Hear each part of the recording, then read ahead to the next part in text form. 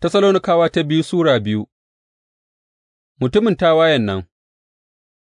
Game da dawowar Ubangijinmu Yesu Kiristi da game da tattara mu gare shi, muna roƙonku ’yan'uwa, kada ku yi saurin jijjiguwa ko kuwa hankalinku ya tashi ta wurin wani annabci, rahoto ko wasiƙar da an ce daga wurinmu ne, cewa ranar Ubangiji ta riga ta zo. Kada ku bar wani ya ruɗe ku ko ta yaya, gama wannan rana ba za tă zo ba sai an yi tawayen nan, an kuma bayyana mutumin tawayen nan, mutumin da aka ƙaddara ga hallaka, zai yi gāba ya kuma ɗaukaka kansa a bisa kome, da ya shafe sunan Allah, ko kuma ake wa sujada, domin ya kafa kansa a haikalin Allah, yana shelar kansa a kan shi Allah ne. Ba ku tuna ba cewa sa'ad da nake tare da ku, nakan gaya muku waɗannan abubuwa?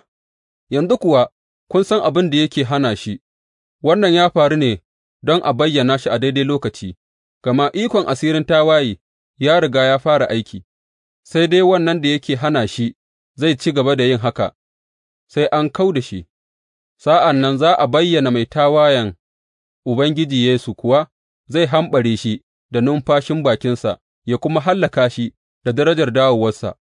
Zuwan mai tawayen nan zai zama ta wurin aikin Shaiɗan, da aka bayyana cikin kowane irin ayyukan banmamaki, alamu da abubuwan banmamaki na ƙarya, da kuma cikin kowace irin muguntar da take ruɗin waɗanda suke hallaka, sun hallaka ne domin sun ƙi su ƙaunaci gaskiya, don su sami ceto.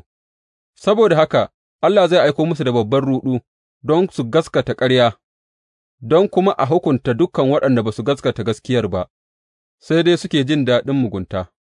A tsaya daram. Amma dole kullum na gode wa Allah dominku, ’yan'uwa waɗanda Ubangiji ya ƙaunace, domin daga farko Allah ya zaɓe ku don a cece ku ta wurin aikin tsarkakewar Ruhu da kuma ta wurin gaskatawa da gaskiya. Ya kira ku ga wannan ta wurin bishararmu, don ku sami rabo a cikin ɗaukakar Ubangijinmu Yesu Kiristi.